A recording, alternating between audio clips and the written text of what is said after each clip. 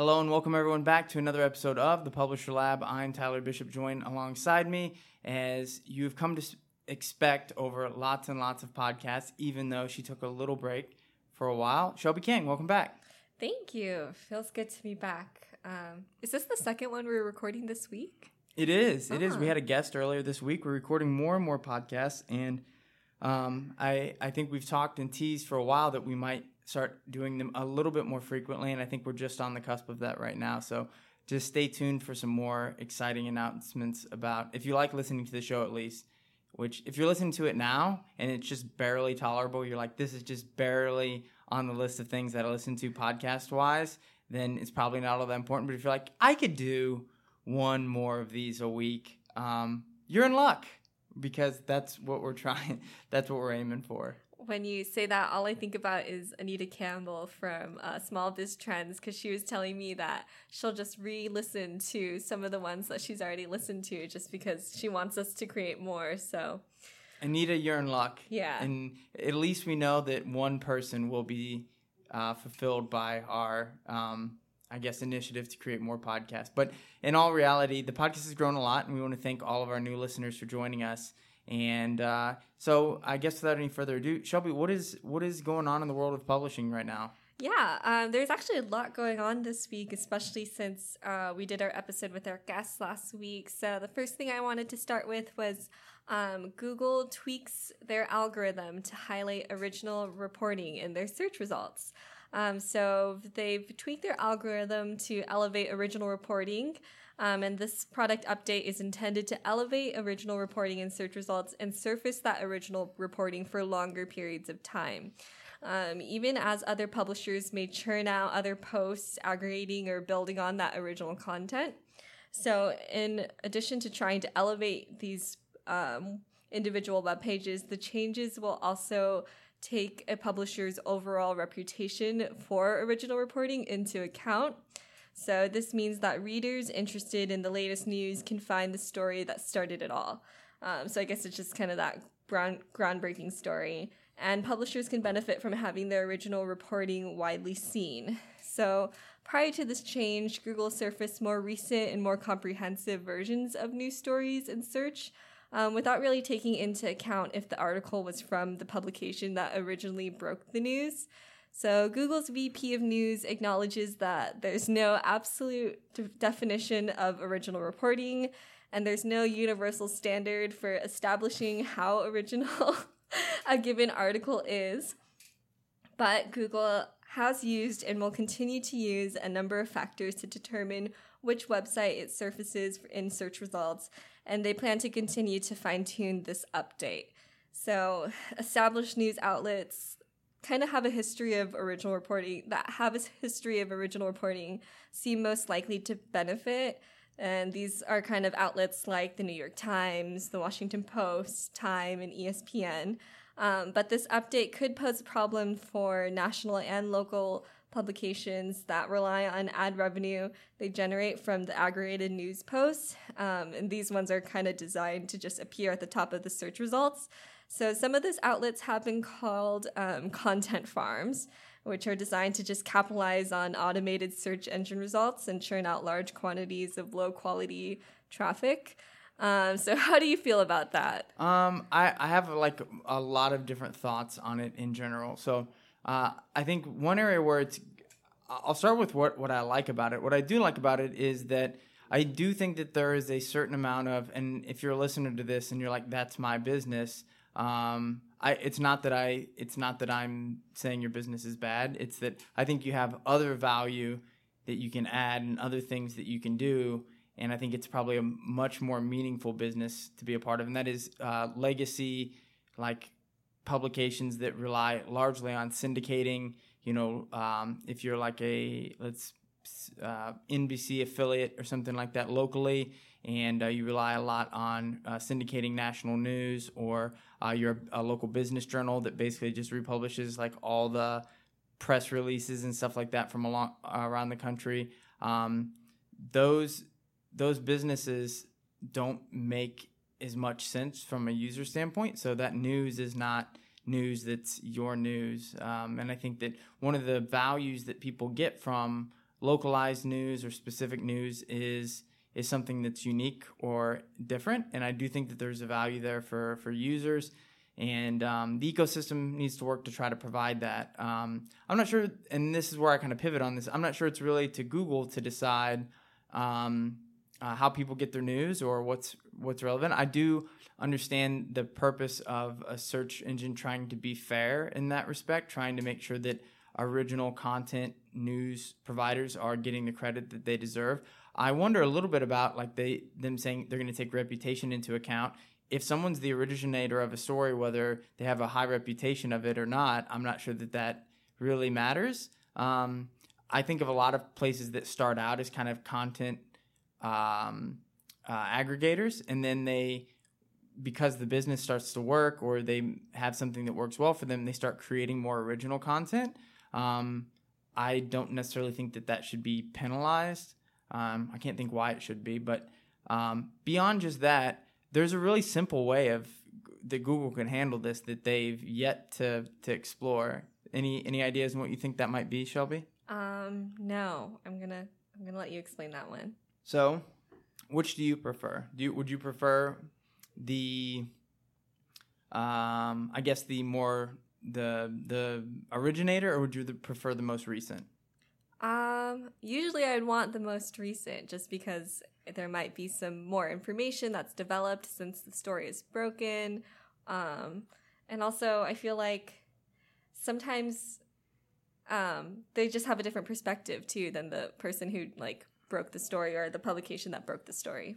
So I sort of feel the same way, but let's pretend I feel the opposite. So what do we do about that?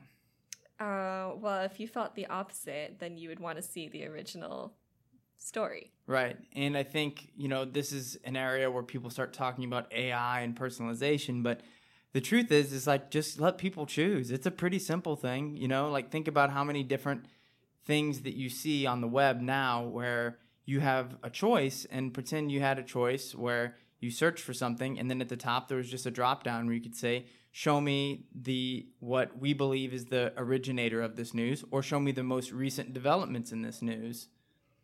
Pretty easy, right?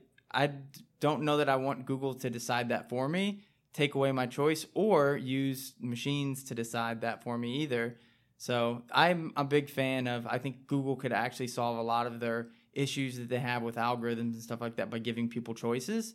But I suppose that presents a lot of the same problems in some ways too. But I do think that they would get less criticism for this sort of thing, especially from news. There's also a lot of other factors that go into it too, because what if the user prefers, consuming their news through video, and then the original publication only has no video. Exactly. Yeah, and I do think that this is not something that Google has a great track record with. While they have done a good job in a lot of cases of penalizing or removing content scrapers from the web, I don't know that there's many publishers that are listening to this that haven't had someone take or steal aspects of their content and republish it somehow. And whether those people are, doing something financially gainful from it or not, as a publisher, you still look at that and you go, that's somebody taking my content. And there's times whenever Google has definitely not done a good job of, I guess, either penalizing those people or in many cases the originator, getting screwed in the whole deal.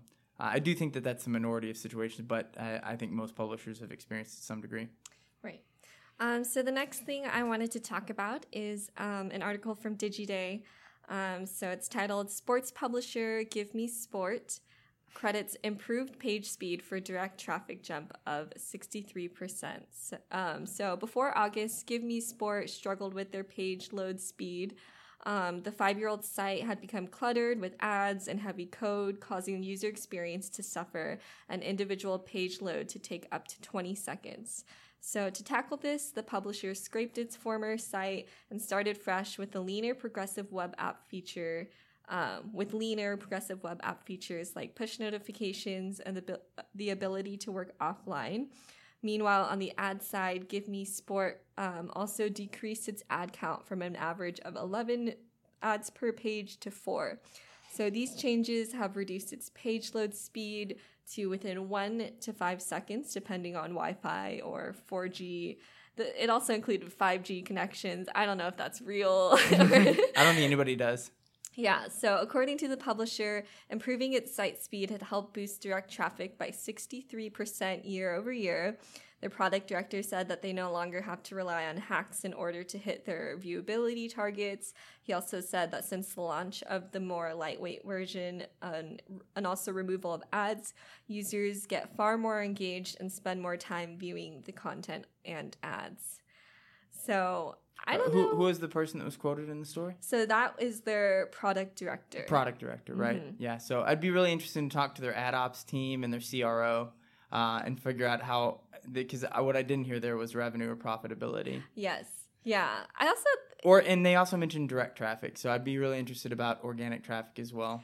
It kind of just seems like a weird link. Well, the thing that stood out to me immediately was that, weird, a very weird link, but it's because the thing that sticks out to me, and that's why I asked about the person's title, was the data seemed very cherry-picked. Like, why those metrics and why tie those things together? And that's that employee's KPIs, right? That's what their most important things were. So they've probably won some kind of, I hate to say this, they've probably won some internal bureaucratic battle over what's the most important thing, and they're trying to find a way to justify, probably reducing revenue to justify, like whatever they've done to increase that. They say total page load speed. They're just saying page load times. They just, said page load time. Which is a really arbitrary metric. So total page load time is not really all that important, and users don't really care. I don't know how many users really care if the ads take 1 second to load or 3 seconds to load, as long as they can read the content.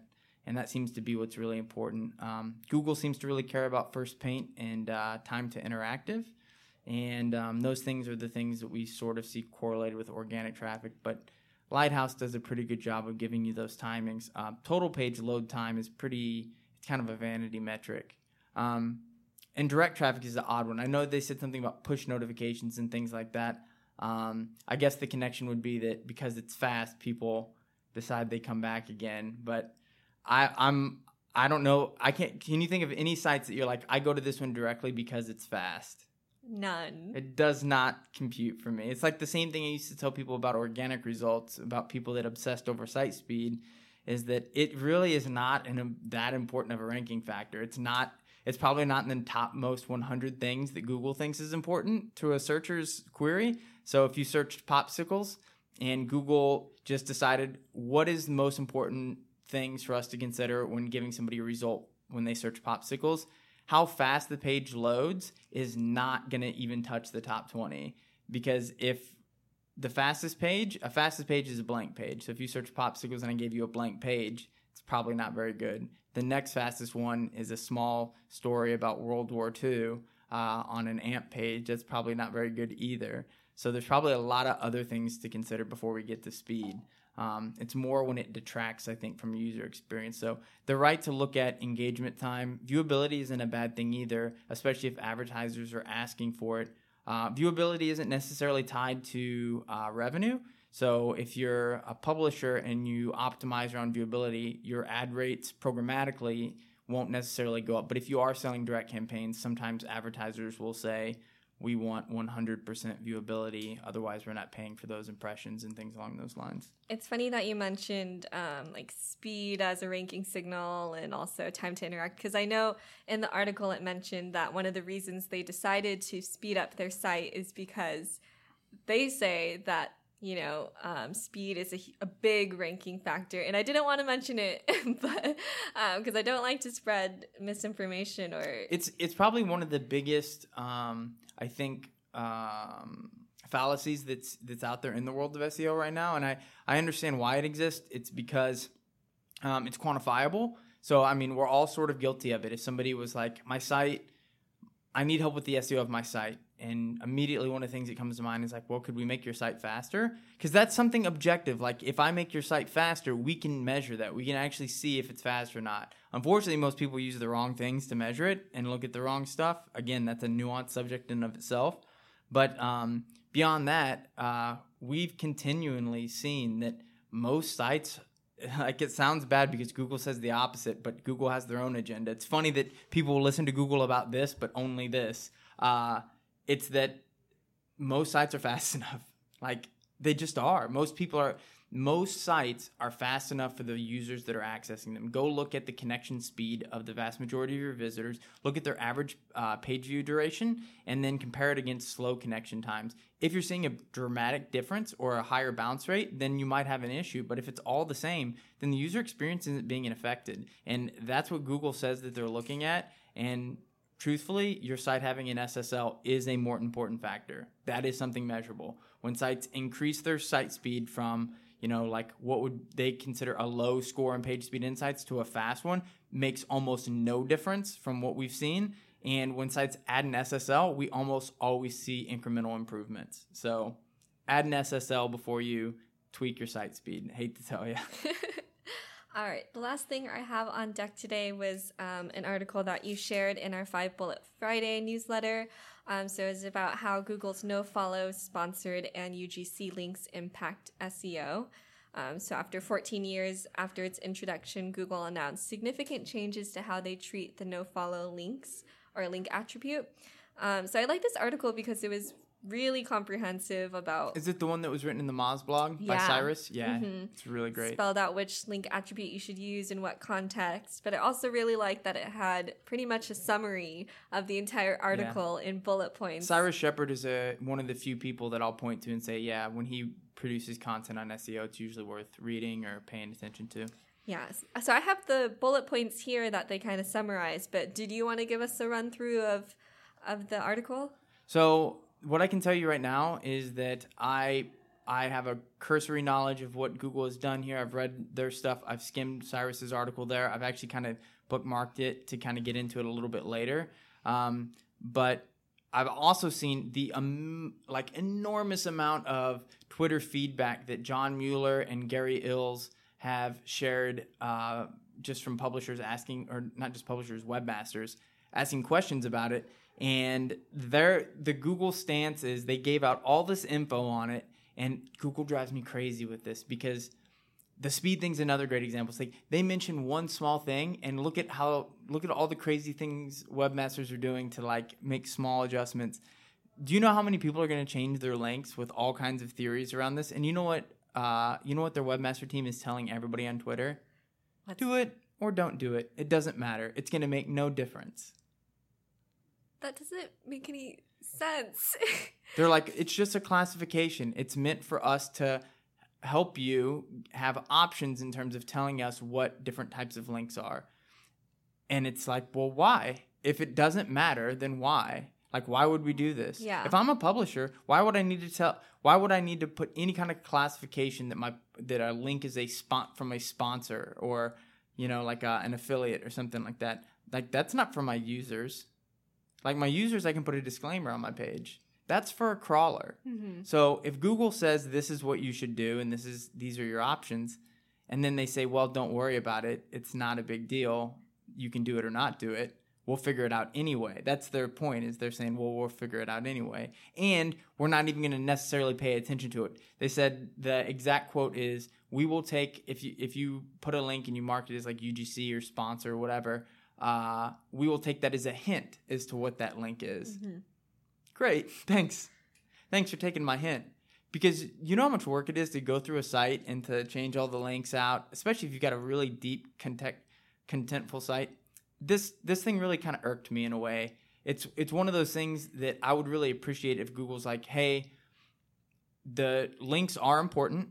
We all know that, and we're willing to acknowledge it. And these are some tools that you can have to give us a better idea of what different links are so that we don't make mistakes in the way that we crawl or follow the links on your website, because we are going to use them to assess authoritativeness, etc. That's what they should say. Because if that's how they intend to use it, which is what I believe, then, or are using it today, then it is what I believe they should tell people. Instead saying, we'll figure it out anyways, we'll take it as a hint, I think makes people basically say, is it worth it? Is it not worth it? On the fence of whether or not they should invest lots of time in doing it. My advice to publishers is that it's not something that they're doing or rolling out right now as a part of something, but they've kind of alluded to the fact that this might be something they start using more in the future. So I would just say start doing it now. If nothing else, moving forward, just use those classifications appropriately. And don't try to manipulate it. I think that probably one of the things that if there's anything to take away from it, it's maybe that it maybe isn't a benefit, but if you do it wrong, it's probably not. It's probably a penalty of some kind. Right. Well, you pretty much summarized the entire article. You hit almost every single... Oh, really? Yeah, but you saved me a lot of talking, which I appreciate. That's actually all I have for this week. I know I said that there's a lot going on, but I want to save some stuff because we have John Cole and actually another person, Paul, we've had on the podcast before, coming into the office next week. It'd be fun to have them both on at the same time. That will have to be a two-parter because both of those gentlemen like to talk a lot. That's very true. We need to give John a little time to get over jet lag. He's kind of a baby about those sort of things. So, sorry, John. You know you are. Yeah, so you'll be hearing some more familiar voices and unfamiliar accents on the podcast.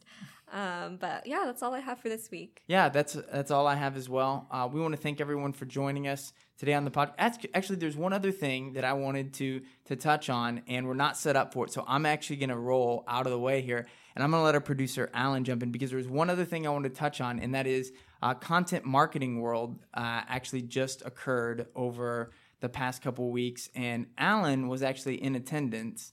And so you rarely hear from Alan on the show, but he's always here. He's chimed in from time to time. But we've had Alan on the show before, and Alan just got back from Cleveland. And I know a lot of publishers attend Content Marketing World, but it really is it's kind of more of a marketer conference, but it's kind of seen as a point where a lot of the kind of trends in online marketing and SEO and things like that pop up. So, Alan, I wanted to give you a chance to maybe kind of tell our audience about any trends or just about the event in general, about anything that they should maybe kind of be on the cutting edge of. Yeah, for sure. I really enjoyed attending, and I would say, I know I talked to you about this, Tyler, but when I came back, I thought this conference is really geared towards people who maybe are in a marketing position, or maybe they've been hired as like the head of marketing at a startup and they have that gumption, but they maybe don't have a really hard background in marketing. And so I think it's a really good conference for people who really want to add to that foundational level of knowledge. But like my degree was in advertising and marketing. So going there, I would say a lot of it was that foundational knowledge, but I was able to pull out some kind of key trends to, I'd say, keep in the loop with, and then just that are probably you're going to see more of it in the coming years. So the first one was voice search. There was a speaker her presentation was probably the one that stuck out with me the most, just because she actually brought hard data of what her and her team did in order to optimize their textual content for voice search, like featured snippets on Google. And I think that was the main takeaway from that talk was the fact that people are throwing around voice search as a kind of buzzword, or it's a hyped new thing. It's either going to be the greatest thing ever, or it's going to be absolutely nothing. Yeah, it's it's one of those things where marketers look at this as it's a train that I have to jump on, and if it leaves the station without me, I'm going to be left behind. When in actuality, that's not really the case. And I think the best point that I got from that talk was the fact that if you do not have your textual content in order in terms of writing content for both for the user benefit of who's searching for a query and also for Google's crawlers. And this is kind of in line what we do here at Ezoic, especially on our blog. Our content writing guide is a good place that goes in line with this word of advice, that if you even want to hope of being that position 0, which is that first spot after all the ads, which is the voice snippet that Google will read you if you use, OK Google or voice search. If you even want to attempt to get that position 0, you have to have all your textual content written to where it's going to answer the user's query most efficiently. That's cool because I think that was something that was theorized for a long time, and I've seen so many people talk about voice search in every version of the presentation. I know we talked about it. There was a bunch there at the conference kind of hyping it, but that one in particular you liked because they brought some actual data that they had achieved this. So that's cool. Yeah, absolutely. And then the second was webinar programming. And, the voice search was my favorite of all that I went to, but so I'll just hit these really quickly. But, webinars are evolving, and, I think we all have the memory of if we've been in companies where, or we signed up for webinars where you go to the webinar and it's literally just some old white guy reading off, like a product manager or something, reading off a slide deck, who clearly doesn't really want to be there, but's been forced to do a webinar because probably someone in the C-suite's like, we have to do a webinar. So it's good that these things are evolving. And, they're evolving into serialized programs, something that can enhance brand experience. They can be interactive.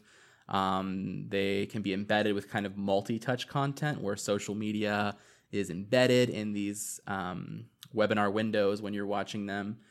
And there's a few good examples. If you all, the listeners, want to check these out, LinkedIn does a Live with Marketers series where literally once a month they bring some marketers together and it's just a conversation and it's serialized. It's once per month. Charles Schwab does coffee talks. It's they talk about IRAs, personal finance. It's very casual, and it takes away the whole you're just staring at a slide deck for 60 minutes. And then Auto Trader also does a serialized webinar that has social media integrated into it, a dedicated host, and also a live Q&A. So those are things that if your brand does do webinars, you can think about incorporating some of those elements or just research what brands are doing these well and perhaps align your style to fit those.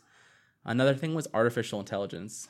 This is a big, and again, another hype buzzword that's thrown around. I did see the other day that Gartner had listed marketing AI as reaching that point of inflated expectations, like that point wherever everybody thinks it's going to solve all the world's marketing problems and things like that.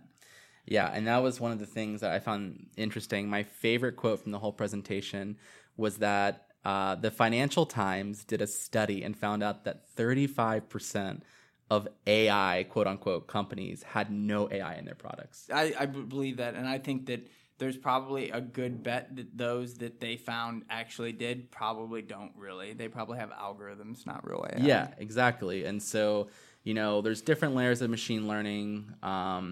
And then I think the biggest takeaway from that topic in the conference is that as a content marketer or content creator, if you know how to use artificial intelligence, there's a lot of tools out there like Watson Studio, GPT-2 from OpenAI. There's even things like Feedly and Pocket, which are good news scraping tools. And there's also podcasts on a lot of stuff where you can use AI for marketing. And then the biggest takeaway is just that, if you have large data sets or stuff that you want to visualize or cluster, you can use these artificial intelligence powered tools in order to make your job as a content creator easier. If you're thinking to yourself, oh, well, I have 2,000 articles written over the past 8 years. I want to see which keywords are the most valuable. You can find ways to get the data to yield those answers to you.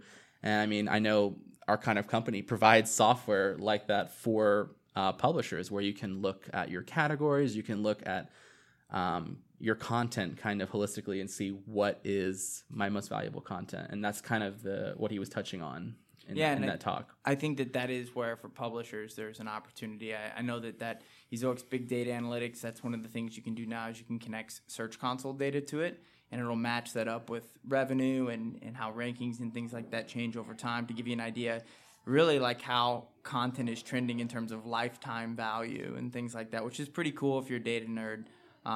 But yeah, I think AI actually has a lot of really cool applications in content marketing and for publishers.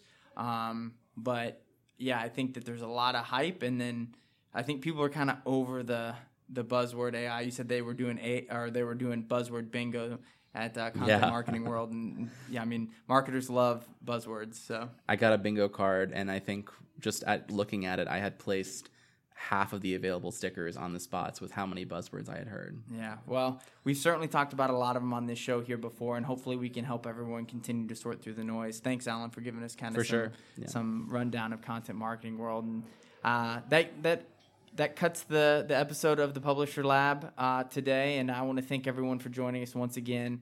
And hopefully you've enjoyed some of this material. And as Shelby had mentioned before, we've got some more guests heading your way in the coming weeks, and then hopefully some additional podcasts coming your way as well. We want to thank you for joining us this week on the Publisher Lab.